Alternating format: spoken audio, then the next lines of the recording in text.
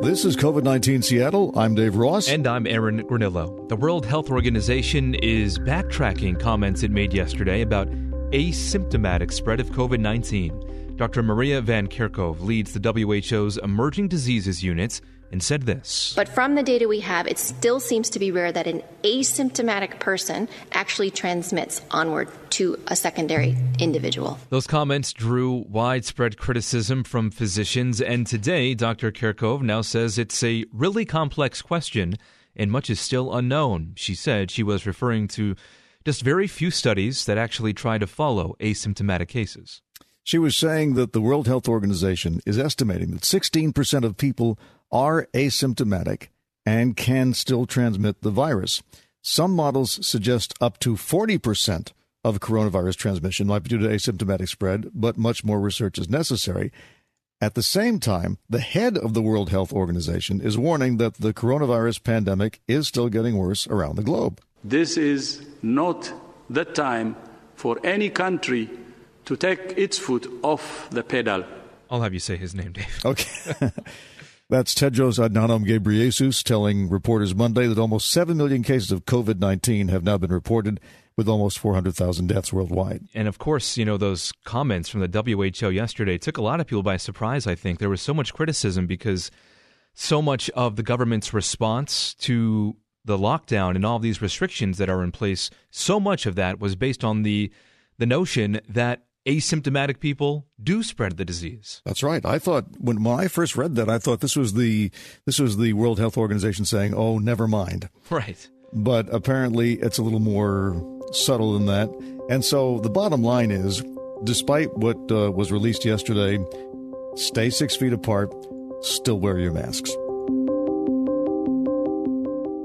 May not feel like it now, a lot of rain in the forecast this week, but summer is just a few short weeks away, and that typically means thousands of people crowding onto ferries for trips around the Puget Sound and the islands. It is a very different story this year, however, because of the pandemic. Yes, the sailing schedule for the ferry system is cut way back, but just how far back? Let's get the answer from KIRO Radio's Chris Sullivan. Basically, what we're looking at now is the winter sailing schedule. That means fewer boats than normal, fewer sailings than normal as we move into what we normally get in the expanded service over the summer. Ferry Systems Ian Sterling says there just isn't the demand right now. We're down about 50% year over year, maybe 60% of how many people we'd normally carry this time of the year. So it's not crowded at this point in time, but we are definitely seeing demand come back some. Sterling says there were some hour-long waits on some of the runs over the weekend, and that riders should be prepared for that with this continued reduced sailing schedule. So Chris told us there are a few reasons for sticking with the winter sailing schedule throughout the summer. The first is money. The ferry system only collected half the fares they expected in March and April, and Sterling says the lack of extra funding from the Washington State Department of Transportation could keep them from beefing service back up when necessary. WashDOT as a whole, and we're part of WashDOT, is losing about $100 million a month. And that's not all. There's also a crew shortage. The Coast Guard requires a certain number of crew members per sailing, and if the ferry doesn't have them, it doesn't sail. And the pandemic has put about 150 members of the maritime operations crew on the sidelines. To help keep our workforce safe, there are people that are nearing retirement age or are in an at-risk category when it comes to COVID-19, and those folks largely have been reassigned to telework where possible or, what have you. Yeah, definitely we have a reduced workforce at the moment just because of that. And ferry maintenance is also behind schedule because the shipyard had to close early on in the pandemic.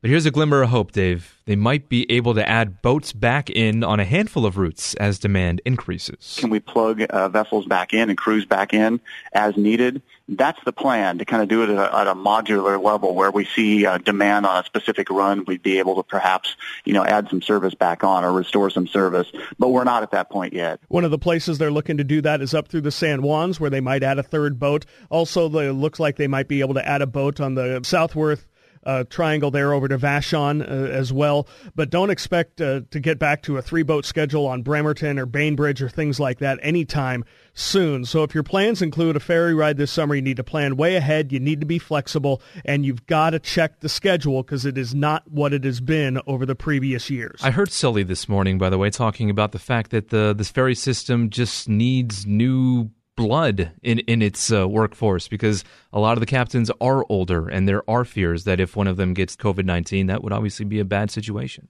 That's right. And that takes a while to build up the bench when it comes to ferry captains. This will continue until further notice, but never fear. The State Department of Transportation website has regular updates, so you can find out exactly when your ferry leaves and when it will arrive.